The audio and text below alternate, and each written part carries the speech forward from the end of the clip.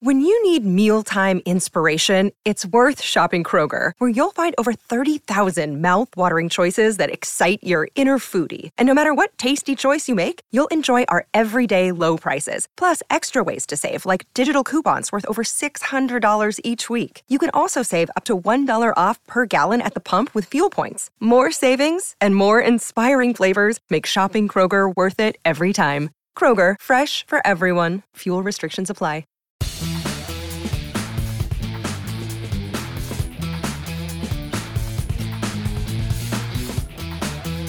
What's going on, everybody? It's the new edition of the TSL podcast. This is the 6th episode. Just incredibly happy that this has been getting off the ground as well as it has. I'm Ricky LeBlue, the associate editor of Tech Sideline, also the full-time football beat writer for TSL. We also have in studio Will Stewart, the founder and head honcho here at TSL. We also have Chris Coleman, the managing editor. He's also a head honcho as well. These two are my bosses, so I got to be on my best behavior today, as always. So, folks, we just want to kind of, talk about last week versus Delaware. Also, we have to get to the Tavante Beckett suspension, the East Carolina series, and also the game on Saturday when the Hokies will travel to Greenville, North Carolina for Saturday. I believe the kickoff is 3:30. Is that right, Will? 3:30 on CBS Sports Network. I believe they're streaming it through their website. These questions always come up. So, whether or not you get CBS Sports Network depends upon, how extensive your sports package is on your TV carrier. But I think I saw some people talking on the board that you can also watch it through their website. So those are the places you can look. How interesting is it that this game is actually on CBS Sports Network? When was the last time that the Tech played on really any CBS affiliate? Probably the last time Would it they be the played. Sun Bowl? Well, I think CBS has the AAC package. Okay. So anytime you visit an AAC team, you could wind up on CBS Sports Network. So I'd go back 2 years and look to when they played at East Carolina down there in 2015. Other than that, I want to say that game was actually a regional, ABC game or something. Was it? I could be wrong. All right. Either way, Tech definitely is not on CBS or any CBS affiliate often. Let's go ahead and dive right in. Let's go ahead and talk Delaware just for a little bit. Obviously, not the greatest performance for the Virginia Tech offense. Overall, Tech scored 27 points. I would make the case that really the offense only scored 17 of those, considering you had the punt return for the touchdown, then you had the fumble recovery in Delaware's red zone. Chris, how surprised were you that the offense struggled as much as it did? No, not very. I thought they'd score a few more points. I thought they'd have a few more yards, but they looked about how I thought they would look. When you consider they had a short week to prepare while Delaware had played on Thursday.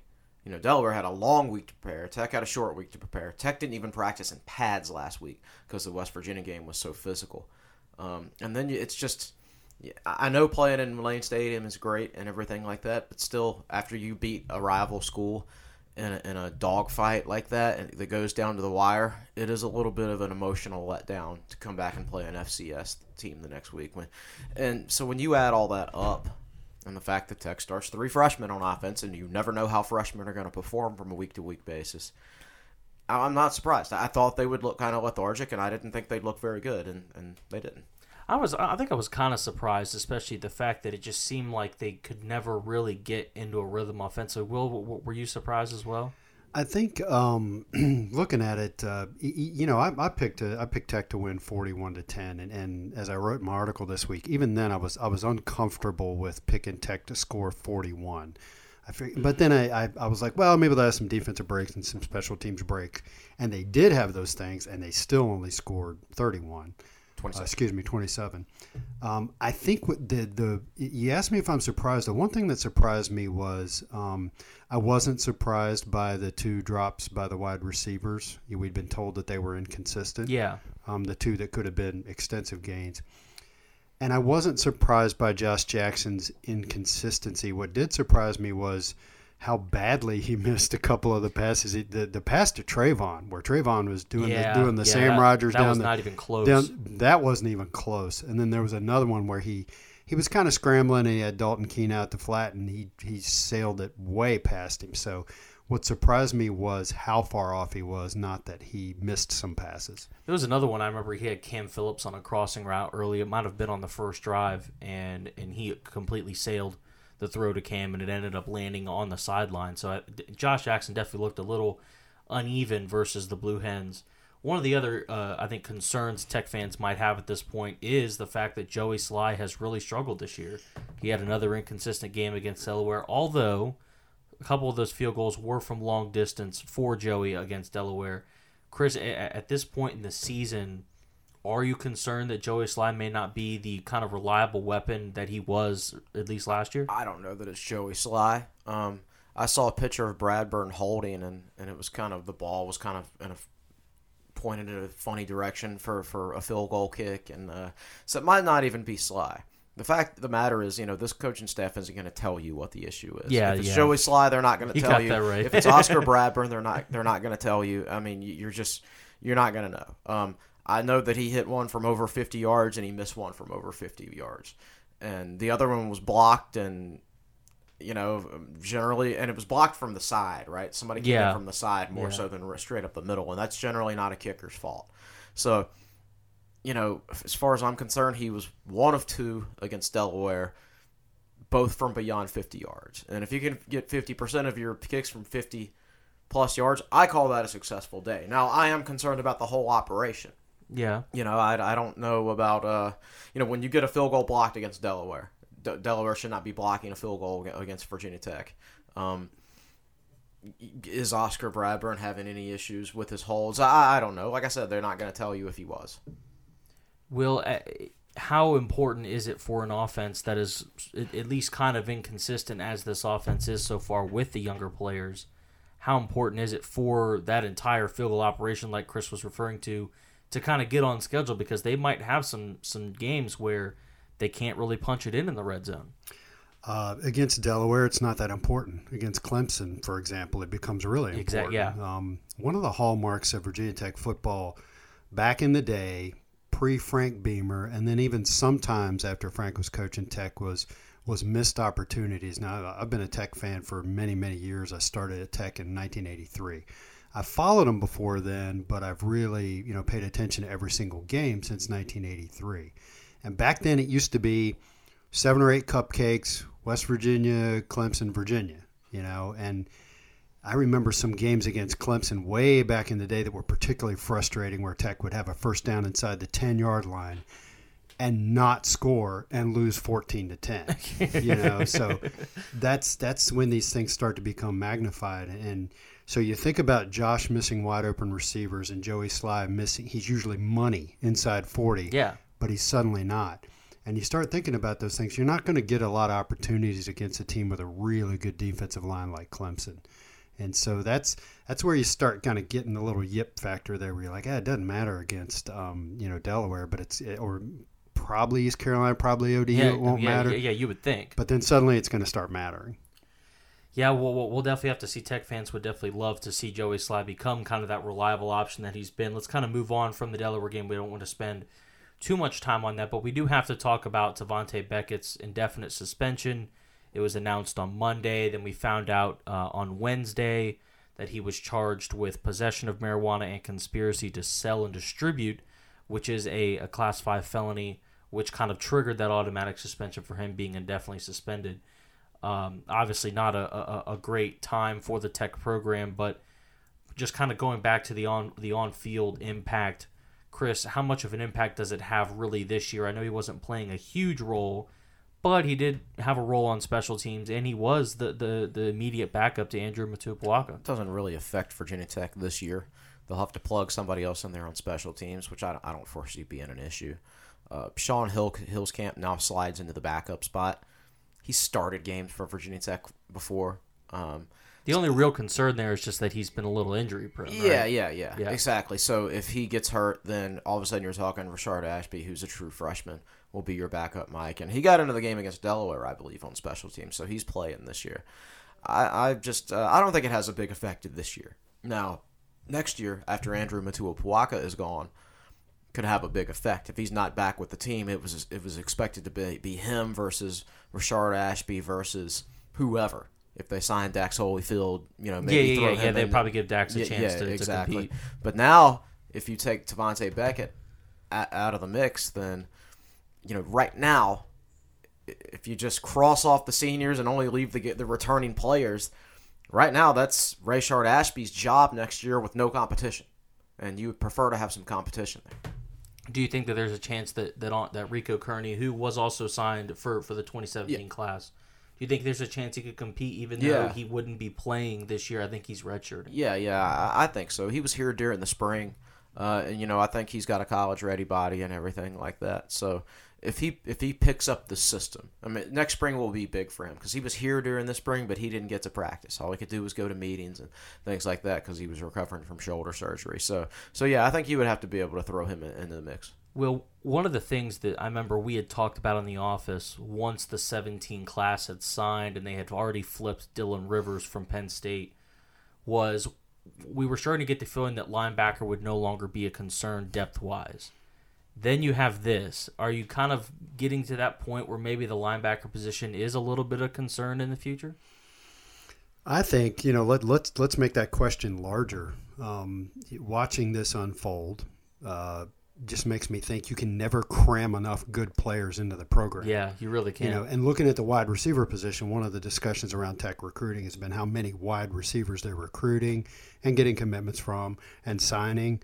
And then you roll into this year, and they've got Cam Phillips, they've got Sean Savoy they feel fairly good about, and that's pretty much it. And you're sitting there going, wait a minute, I thought we had 57 wide receivers on the roster. It just gets to the larger issue of recruiting in general. I know fans always talk about the number of signees and commitments and players they have at a certain position, and we always tell them attrition is coming. And there's different kinds of attrition. There's attrition due to injury, where guys decide they just don't want to play anymore. There are off-the-field issues that get guys dismissed. They transfer. So for me, it's a larger question of you just have to keep cramming guys into the pipeline, even though sometimes it looks like you've got too many at a position. Next thing you know, you don't. Is this kind of a case of kind of where at the end of the Frank Beamer era, some of those recruiting misses are starting to come home to roost a little bit? I think so, and I've been thinking about that some this year. Just looking at how thin Tech is on the defensive line after losing some recruits who are having really good careers at Florida State and Alabama, and I've just in general been thinking.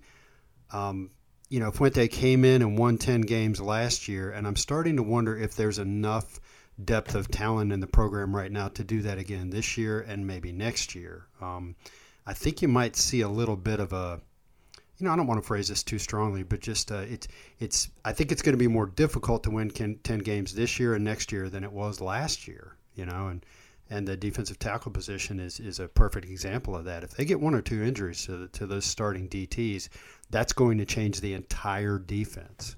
So I think you're going to see that going on for the next couple of years, where you're going to roll around and you're going to look at a roster and go, "Oh, they're really thin at this position." Yeah, that's exactly right. And I think the issues that Virginia Tech has in the program right now are not going to be solved with one recruiting class, and that's how many recruiting classes Justin Fuente has had. Yeah, really. One. We've heard off the record. They would obviously never make these comments publicly, but we've heard off the record that the staff thought when they took over the Virginia Tech program that about 25% of the scholarship players were not ACC caliber players. So you knew there was going to be attrition. Well, and there's no way that all of those players are gone. Right? Many of them. Yeah, are you still got to keep them around. That's right. Right. Yeah, there's still players on the field for Virginia Tech right now that this staff would not have recruited had they been in charge at the time. Definitely. Yeah. So Tech's recruiting was dropping off there for a while, and you see it in the NFL right now on Sundays. Virginia Tech has the fourth lowest total of NFL players of all ACC schools right now.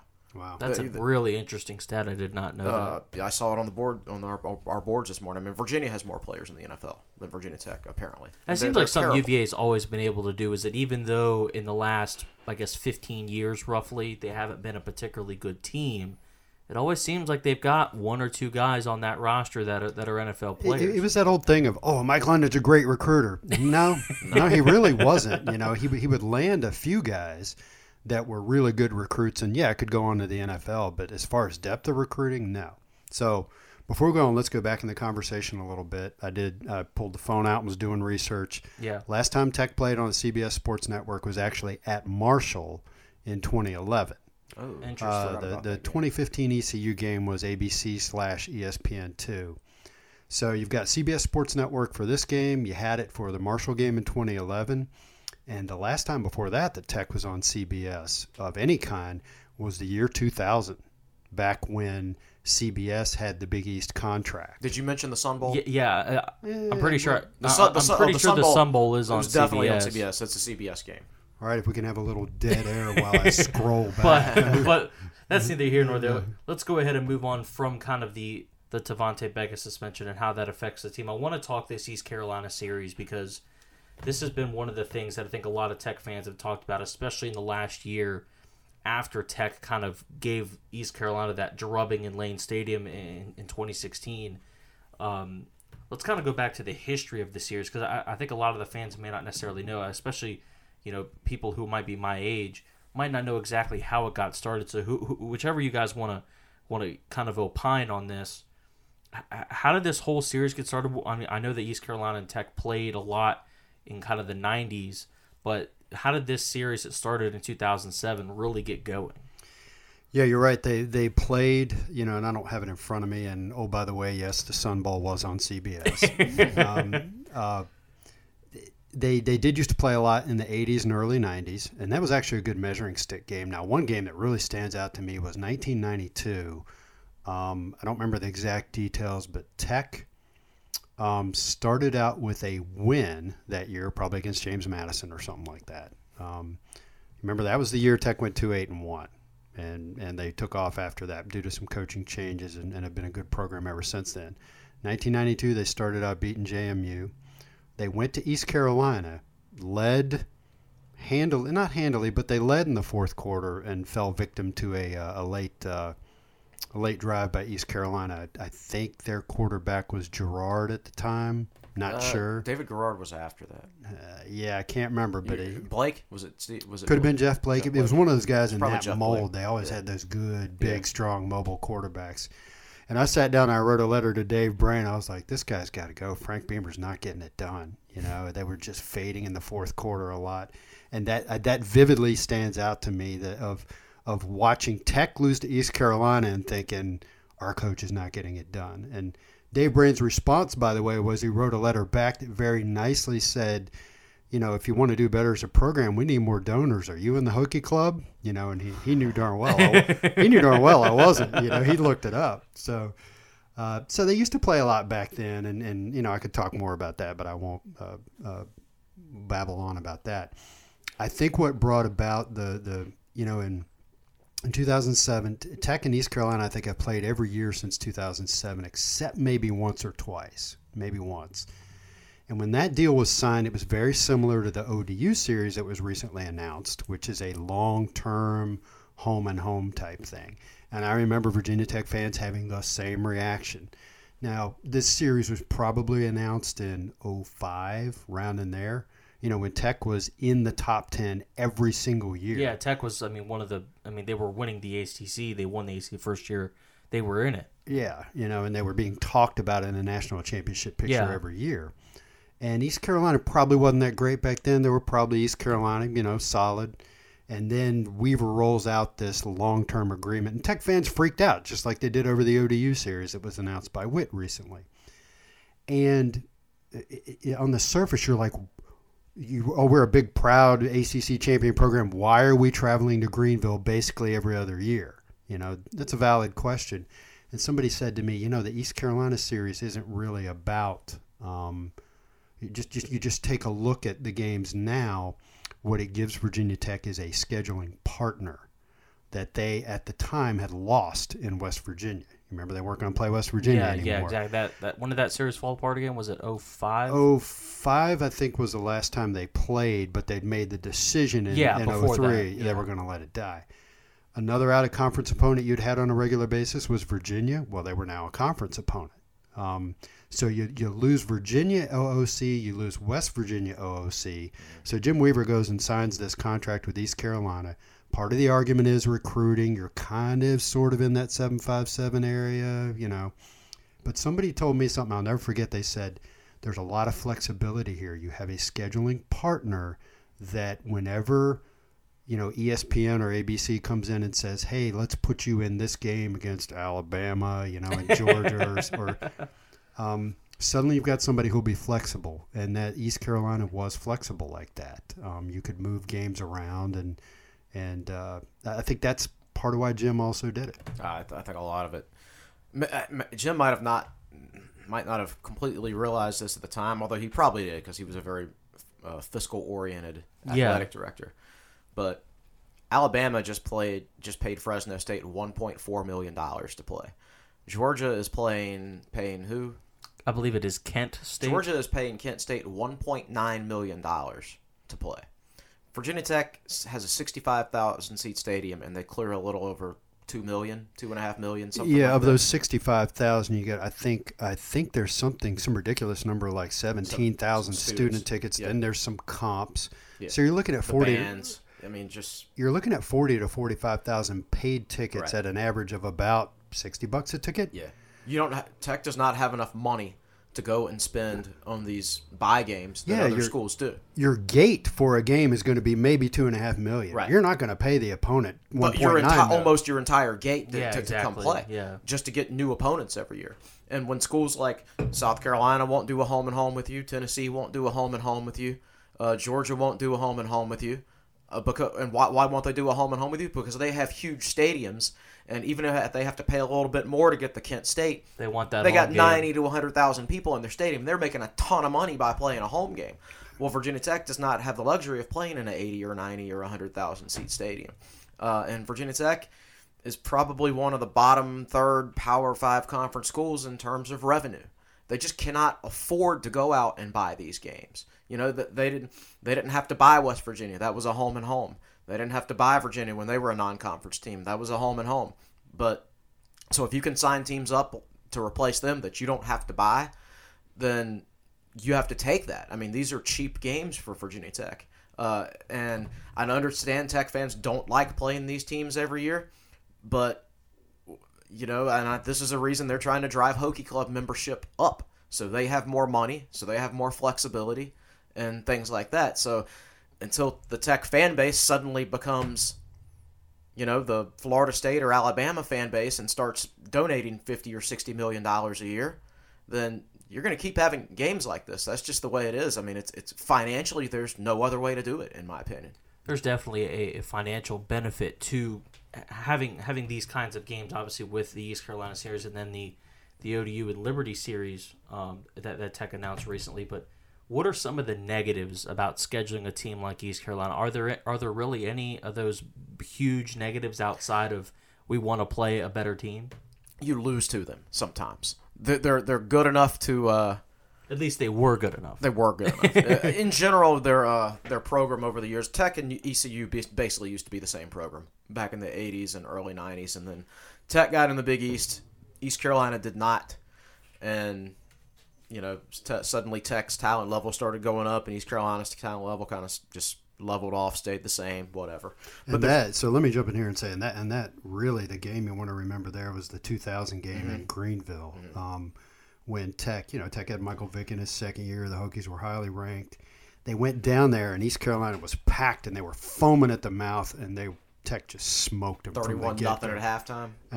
And I think I also had that feeling during the '96 game when Tech stomped them in Lane Stadium and rolled up like 600 yards of offense. Yeah. But I remember those two games thinking, wow, Virginia Tech has separated themselves from East Carolina. Yeah, because they played them in 1992 and lost, and I think they played them again in '94 and won a pretty close game, I think. Right. But then by the time '96 came around, when you had 4 years of recruiting in the Big East, and Tech's talent level had just surpassed theirs at that point. You can tell it when they played on the field. But they're still good enough where if Virginia Tech doesn't play well or Virginia Tech is having a down year, that they can very much beat Virginia Tech. And they've done it recently. Yeah, definitely. And you know, not only have they beaten Virginia Tech, some of those other games were just were close. I mean, you're talking about 15-10, 17-10, 16-3. All right, here's another reason Tech fans don't like this series. All right, it's because what you lose to them every now and then, which isn't good. But a lot of the games that we won in this series were just boring snooze fests. I went to the 16-3 game I just mentioned was I think 2009 in Greenville. I went to that game. Man, that game was boring. We had Tyrod Taylor, Ryan Williams, Jared Boykin, Danny Cole, and we could only score 16 points. That was really dull. Yeah, I mean, as much emotion as there was at the 2007 game, just speaking strictly on the game on the field, that was also one of those kind of snooze fests it was a boring game. Where obviously the offense didn't play well. Sean Glennon threw an interception. The first play, I believe it was the first play from scrimmage for Tech. So I mean, East Carolina definitely has been kind of a thorn in Virginia Tech's side. This series is slated to end in 2025. I believe Virginia Tech travels to Greenville that year, and then they're done. Would you guys be willing to kind of bring this back on, or would you just kind of prefer to keep it with ODU and Liberty at this point? See, that's not going to happen. I never got to write about the ODU announcement. The Liberty thing, I don't get carried away about that. It's kind of weird that Tech's doing a 4-for-2 and traveling there a couple of times, but the ODU series is the one that I really look at. And to me, it's a very simple equation. They are removing East Carolina and replacing them with ODU, and it's basically the same. It's just a different program. So there's a little bit of overlap from. I'm looking at the future schedules here, and from 2022 through 2025, Tech plays both of them every year. But then once ECU rolls off, that's the end of it. And I think ODU is going to be your scheduling partner for the future. I mean, Chris, is that okay with you? Yeah, or do you think East Carolina is a better? I don't think we have any choice. Yeah, Georgia's not going to play us home and home. Tennessee's not going to play us home and home. The only schools that'll play us home and home are Big Ten teams, apparently. Well, now, but we've got all of them scheduled out. Yeah, Penn State, so Michigan. Let's be fair. Everybody's complaining about having to play ODU every year. But if you really go and look, Tech's got good schedules. They've got some good opponents. Michigan, Penn State, Michigan, West Virginia again. That part of it, the equation's already been taken care of. It's not like we're packing the schedule with ODU. Notre Dame is coming. Yeah, stuff. Yeah, I mean, our schedule's fine. Go back and look at our schedules in the 90s. Our schedules in the 90s were terrible. But we played UVA non-conference, so it was okay. It was okay. You played 7 Big East games, you played UVA, and then you had 3 non-conference opponents. And our non-conference opponents were usually Akron, a lot of Louisiana, Western Lafayette. Michigan. Yeah. So, I mean, Tech schedules and non-conference schedules these days are way better than they used to be. I really don't know why people sit around and complain about it. I mean, do they not remember the 90s and the 2000s? What's really Probably bugging them is the lack of good, consistent in-conference rivalries. Sure. Yeah, you can beat that horse to death, about how Clemson never comes here. Florida State never comes here. NC State never comes here. Louisville. All the fun teams are in the other division, And all the teams that really care about football are in the other division. Well, look at the fan bases of the teams in the Coastal. UVA, obviously, that's well, they used to have a good fan base. Yeah, but now with the program not being as good, but you look at North Carolina. No, you've seen the crowd in Kenan Stadium the first 2 games. Duke is not there. Pittsburgh, Nope. I mean, Georgia Tech. Passionate but small. It's a good, solid fan base, but it's small. They're good in Atlanta, but anywhere else, they not don't really enough travel well. Miami doesn't fill up Pro Town. Yeah.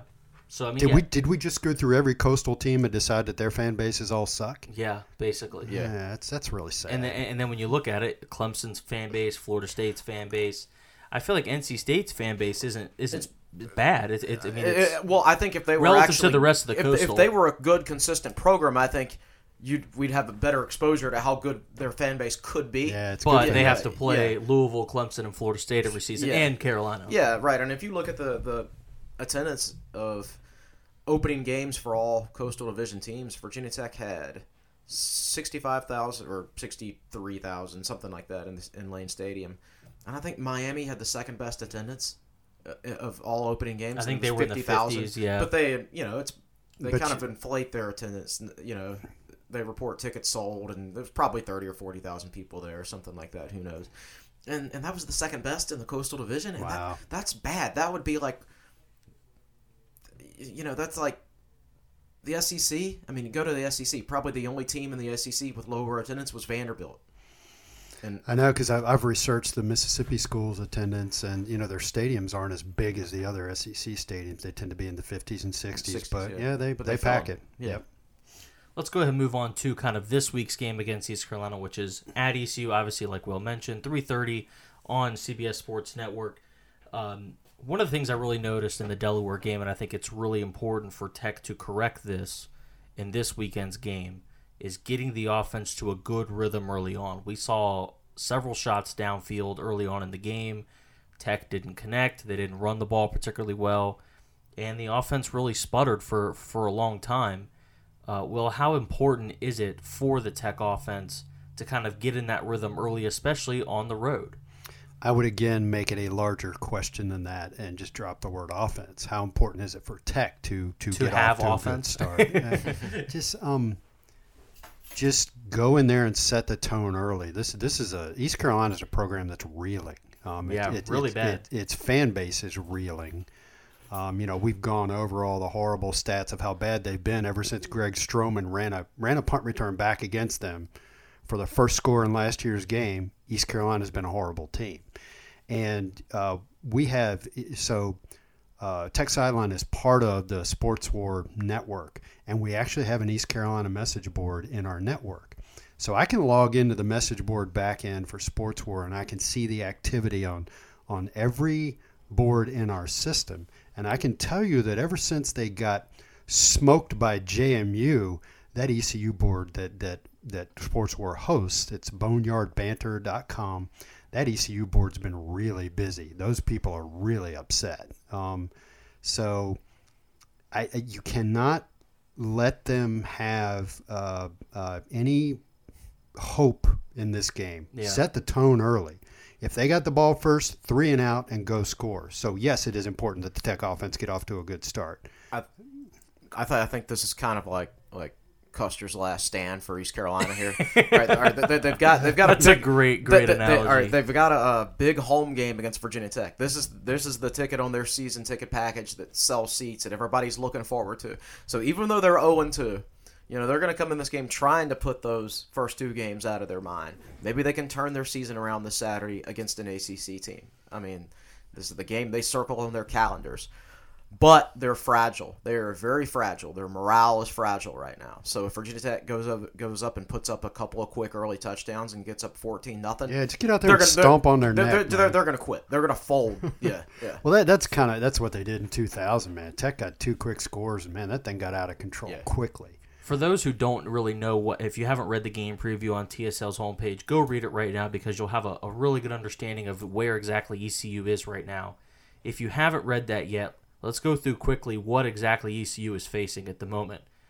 They don't have a quarterback. They started, I believe, Gardner Minshew in the first game. He was benched. I like the way you put it in your section of the preview. You said if you're playing 2 quarterbers, usually you don't have quarterbacks. One. Yeah. So and then Thomas Sirk came in, who Tech fans should know that name. Thomas Sirk beat Tech earlier in his career at Duke, then transferred. Once I believe it was Daniel Jones at Duke really started to pick up steam. Yeah. Thomas Sirk's in concussion protocol, so you don't even know if you're going to have him. You might, but we don't know that for sure. ECU replaced its defensive coordinator after getting smoked by West Virginia on the road. Again, like you mentioned, Will, they lost to James Madison to begin the season in Greenville. So this is a program, like you mentioned, Chris. This team's really, really fragile right now. They've had 2 really kind of just bad games, and you just lost a coach, and you don't know who your quarterback is. Yeah. Wow. Yeah, and imagine how mad the Tech fan base would be if they were in that position of East Carolina right now. When I was writing the preview yesterday, I was trying to find something good to say about. But there's just not a lot there. I'm not saying all this to pile on because I like East Carolina. I respect their fan base because I know the programs used to be the exact same level. But their offense is bad. I mean, Thomas Sirk was a good quarterback for Duke. But for East Carolina, he's completing barely 50% of his passes with 5 interceptions and 2 touchdowns. Total. So they just got to be poorly coached. Their defense has given up exactly 614 yards in each of their first 2 games. JMU rushed for 400 yards on them and averaged 10 yards a carry. So I'm like, man, they're not good at anything offensively or defensively. So I go down to special teams. I'm like, well, maybe they're decent at special teams. Nope. Like 111th in special teams efficiency. Just bad across the board. I think they're like 100-something in penalties. It's just wow. It definitely seems like a comedy. Yeah. I mean, I believe Minshew and Cirque this year have combined for 10 picks and maybe 4 to 5 touchdowns. They might not win a game. It's possible. I mean, it definitely is possible, especially with them being in the American now. Now, they play UConn, I guess, right? They whipped UConn last year. All right, they've lost 11 of their last 12 games, but their one win was a 41-3 win over UConn, who must be an awful team. Doesn't UVA play UConn? Yes, they do play this weekend. I believe it's at UVA. But is this Randy Edsel's first year back at UConn? Did he go back or to was UConn? that last year? Yes, Randy Edsel was back at Edsel went back to UConn, UConn. which was an interesting. Well, they beat UVA last year. Remember the field goal debacle at the end of the game? Yeah. Oh boy. That's a tangent. But anyway. Going back to ECU's new defensive coordinator Robert Prunty, who obviously Tech fans should probably know. Robert Prunty was the head coach at Hargrave, and then he's kind of bounced around at a lot of places. Chris, I know you didn't you play against a Robert Prunty team in high school? I did. I played against a Robert Prunty coach team in high school, and they were a very good team. They were a well coached team, and I remember playing against them, and I didn't feel like they were physically that much better than us, but they were a way better team than us because I think they were so well coached. I mean, the guy knows how to coach football. Obviously, with him taking over the moving up from defensive line coach to defensive coordinator, and he's had maybe 5 days to kind of get his team ready, how much can a defensive coordinator change the defensive system in 5 to 6 days? Chris has written, you really can't, and that's accurate. But there are wrinkles you can add in, like you look at what Tech did at Ohio State in 2014. Ohio State had no idea that bear front was coming. So Prunty might have something like that in his bag of tricks. Right. And then if I'm East Carolina, I try some stuff early to try to get up a little bit and is keep it more of close. A tendency thing that instead of changing maybe the schematics of things, you maybe change your tendencies? That's certainly the biggest thing you can change, as opposed to like maybe how often you blitz on third down or what you do in certain down and distance situations, what kind of type of coverages you call. You can change schematically to a certain extent. Like Will talked about, the Bear defense against Ohio State. But you can't change in the middle of the season your core, what's the word I'm looking for? Your scheme? Not necessarily scheme, but your base values, who you are as a defense. Core principles. You can't change from like a one-gap scheme to a two-gap scheme, something like that in the middle of the season. So, and the Tech offensive coaches are good enough that I don't think it's going to be a big issue. It could be more of an issue for some of the freshmen on offense. Now, that's my biggest concern is if they're prepared during the week to see one thing and they see something completely different during the game. But honestly, that's going to be a concern as we go out the season because defensive coordinators will have wrinkles for them as we go throughout the season, and they'll just have to adjust on the fly. Definitely, every time you have a young offense, and especially a redshirt freshman at quarterback, you do leave yourself prone to those kinds of things. Let's go ahead and move on to our over-unders for ECU. We're actually going to start keeping track of these, I promise. So we will have a report next week on the podcast on how we're doing, at least how we're doing with these. Will, you wanted to do an over-under on attendance, and I thought that was really interesting. Just a couple quick stats for ECU attendance. A official sellout for them is 50,000. That's the official listed capacity of the stadium. Their average attendance from 2013 through last season is 43,289. However, the last two times Tech has traveled to Greenville and played in Dowdy-Ficklin Stadium, there have been over 50,000 people there. So we're going to set the over-under at 49 because, like Chris mentioned before we went on air, this has not been sold out yet. It has not been announced as a sellout, so they're not at that number yet. So give me your over-unders on attendance. Will, we'll go to you first. I'll go under. Because they've had 2 bad games this year, but they had a bunch of bad games last year, too. Which also could affect their season ticket sales. Right. Everybody who showed up, I don't know what their attendance at the JMU game was, but those people saw a really bad game. They saw a game where ECU was losing 34-7 until the last 30 seconds of the game, and they scored a touchdown to make it 34-14. They watched JMU rush for 400 yards. They watched JMU get 614 yards total. I'm talking about the in-stadium experience. Yeah.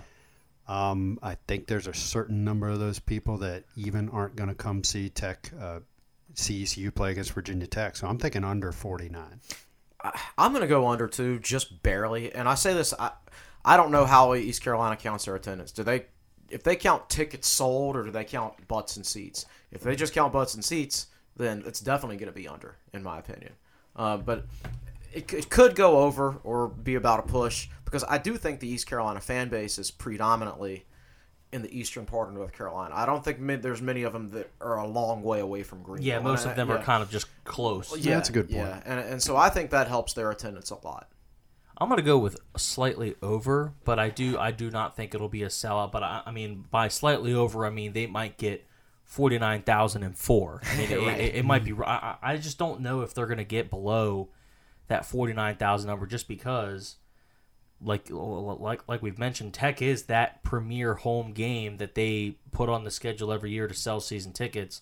So if fans are going to go to a game this season, you feel like this is probably the one, right? Yeah, and probably the one I'm thinking about is 1992 when Miami came in here. They were number one in the country. Virginia Tech was not good, and yet, there was still a really good crowd there. So that's a solid point, that even when your team's in a bit of a tailspin, people will show up for the premier game, and that's what this is. I think East Carolina's a good fan base. They definitely seem like a good fan base. Really good fan base, actually, especially for an American, athletic conference team. I think that they have probably the best fan base in that league. I'm sure they do. They very well might. Let's be honest. They have the best fan base in the state of North Carolina. Yeah, I don't think you're wrong. I really don't think you're wrong. But so I think they understand that there's more to the game day experience than just the game. I mean, that is a big party town, and the game is very important to them, and they're going to make coaching changes after the season or after next season, in my opinion. I mean, this era is not going to. It sounds like it's not going to coming. last, because they're really angry, but they're also good enough fans to appreciate all the other activities that go in with a game day, as far as tailgating, hanging out with your friends that you tailgate with each and every week. So. And it is a good game time, 3:30. Yes. Yeah, it's not like it's a instead of being a noon right, game. right. And you're going to have good weather. You're talking about eastern North Carolina in the middle of September. It's going to be good weather. And as far as I know, I don't think they're calling for like heavy rain. I don't believe there's like anything that. on the forecast, Yeah, but I I'm don't gonna think have so to either. look. Yeah, because so I I mean, don't want to it's- get wet walking to the stadium. So, even if you go into that stadium kind of knowing what's going to happen, you can still have a good time that weekend, just because of the time of the year, the time of the game, et cetera, et cetera. We'll move on to the second over-under, which I wanted to talk about rushing yards, because but by all accounts, Tech had a very good rushing performance against West Virginia. I think they averaged over 5 yards a carry. Josh Jackson led the team in rushing. Obviously had that big run up the middle on that keeper, but it felt like the rest of the running game was still efficient. Against Delaware, that was not the case. They averaged 2.9 yards a carry. Josh Jackson didn't even run the ball well. None of the running backs ran the ball well. I believe Jalen Holston was probably the most efficient. Certainly. And that was at the end of the game, and ECU knew they were running the ball. So I'm going to set the over-under at 4, which kind of seems in the middle. Against a reeling ECU defense, will over-under at 4 yards per carry for Tech. Over. For some reason, I don't think you're going to see Virginia Tech wind up with a lot of rushing yards in this game. But I think when they do run it, they'll do pretty well at it. So I'll go with over. Not way over, but over. I'm going over too. I mean, Tech wasn't exactly vanilla per se against Delaware offensively, but I thought they were vanilla in the running game. They only did one of their end around plays. One jet sweeps. sweep, and that was to C.J. Carroll. And they didn't run a lot of read option. They didn't run any read option really. I don't remember seeing any. Yeah. So, but they will do that against East Carolina. And honestly, Delaware's defense is better than East Carolina's defense. Yeah. I mean, that's It's definitely not- a fair you point. They're can't at least say more that- experienced. Yeah, I mean, you can't say that they're more talented, but they returned 10 starters from last season, and East Carolina's got some older players in their defense, but man, they're just giving up swaths of yardage. Delaware would not give up 614 yards to James Madison. Yeah, it As would good be- as James Madison is. They're- And both I'm of them not- are that's FCS taking- yeah, programs. Exactly. I mean, I'm taking nothing away from JMU. They're the national champs for a reason. But, yeah, Delaware's defense is better than East Carolina's, so I think Virginia Tech's going to have a better game offensively this week. I am not convinced that the offense will be good enough to have 4 yards a carry. I do think, and I wrote this in my preview, I think they will be slightly better offensively than they were versus Delaware, but I'm still not comfortable after seeing what I saw versus Delaware that this team will just kind of push East Carolina around a little bit. So I'm going to go under, but slightly under. So I think I'm a contrarian on both of these. So we'll see if I'm the GOAT or the WOAT after next week. We'll go ahead and move to our score predictions. I know we did this in the game preview, but I want to talk about it on the podcast as well. Chris, go ahead and give me your score prediction, just kind of a basic quick on how you see this game kind of playing out. I think when you look back over the last 12 games, I mean, East Carolina started off good last year. They blew out Western Carolina. They beat NC State. They lost to South Carolina, a game that they really should have won. Should have won, yep. So when they came to Lane Stadium last year, I was like, man, we're going to face a good team. This will be a good early season test for us. Next thing I know, it's 38-0 Virginia Tech at halftime. And I'm talking to an East Carolina fan, and he's like, man, I haven't seen anybody handle us like this in like 10 or 15 years. And now he's seen it a bunch. Now he's seen it a bunch of times. It's happened every week. God, they ended up giving up 66 points to Navy. There was a 3-game stretch where they gave up 45, 55, and 66. Yeah. What is that? 55 points. They gave up 55 points a game for a 3-game stretch. Yeah, that's bad. So they've been a bad football team ever since. I think they've lost 11 out of 12, and those losses are coming by an average of 24 points. Yeah. I mean, you can't. There's absolutely no evidence to suggest that they're going to play Virginia Tech a good football game on Saturday, because they haven't done that to anybody over the last year except UConn. Yeah. I mean, UConn. Good old UConn. So, I mean, this is, last I checked, it was a 21-point spread, and I guess that seems like a lot for a road game, but if you look at what they've done over the last year, no, it's not. It might be low. I've got Virginia Tech, what did I pick, 38-17. I called it a push. I'm being a little... It sounds about right. I'm being a little conservative because you just never know how some of Tech's younger players will play in their first road game. But I just don't think East Carolina's good enough to put up much of a fight. Yeah, I picked 35-13, and I'm just being conservative based on what I've been seeing out of Tech. They had 303 yards of offense against Delaware. They'll I think some of the plays they missed against Delaware, they'll hit against ECU. But I'm still only looking for 400 to 450 yards. Sounds silly since everybody else is stomping East Carolina, but I spent some time, like probably about a week ago, looking at my predictions for last year, and Tech started out with the Liberty win, the Tennessee loss, and then they played Boston College, East Carolina, and North Carolina. And they blew out all 3 of those games. And I was conservative in all 3 of those because I still wasn't I still wasn't convinced. And then I'm sure I picked him to romp at Syracuse. Absolutely. Sure enough. Sure enough, they ended up losing that game in the Jiffy Pop Dome. So this, picking games is kind of I did 35-13 in print yesterday. Today I feel maybe that's a little conservative, but what I put in print is what I got to stick with. I'm going to go 34-10, and again, like I wrote in my preview, I think that this game will go relatively similar to how the Delaware game went. I think that Tech's offense will struggle a lot, but they'll still be able to put up some points. It would not shock me if Tech's defense or special teams score again this week, just because East Carolina's offense and special teams are so bad. And Delaware had 2 chances in the red zone that they could have scored, and they didn't. So I think ECU might be able to put those away. But I don't think it'll be a game where the outcome of the game, the result, will never be in doubt. I think you'll understand that Tech will win this game the entire time, but I'm not sure it's going to look very good in that win. Yeah, I think that's fair, until they show us otherwise. Exactly. Well, folks, let's go ahead and wrap it up. That's about all the time we have for today. Thank you very much for listening to the 6th episode of the TSL podcast. The game preview for East Carolina is already up on the website. Make sure you go ahead and read that.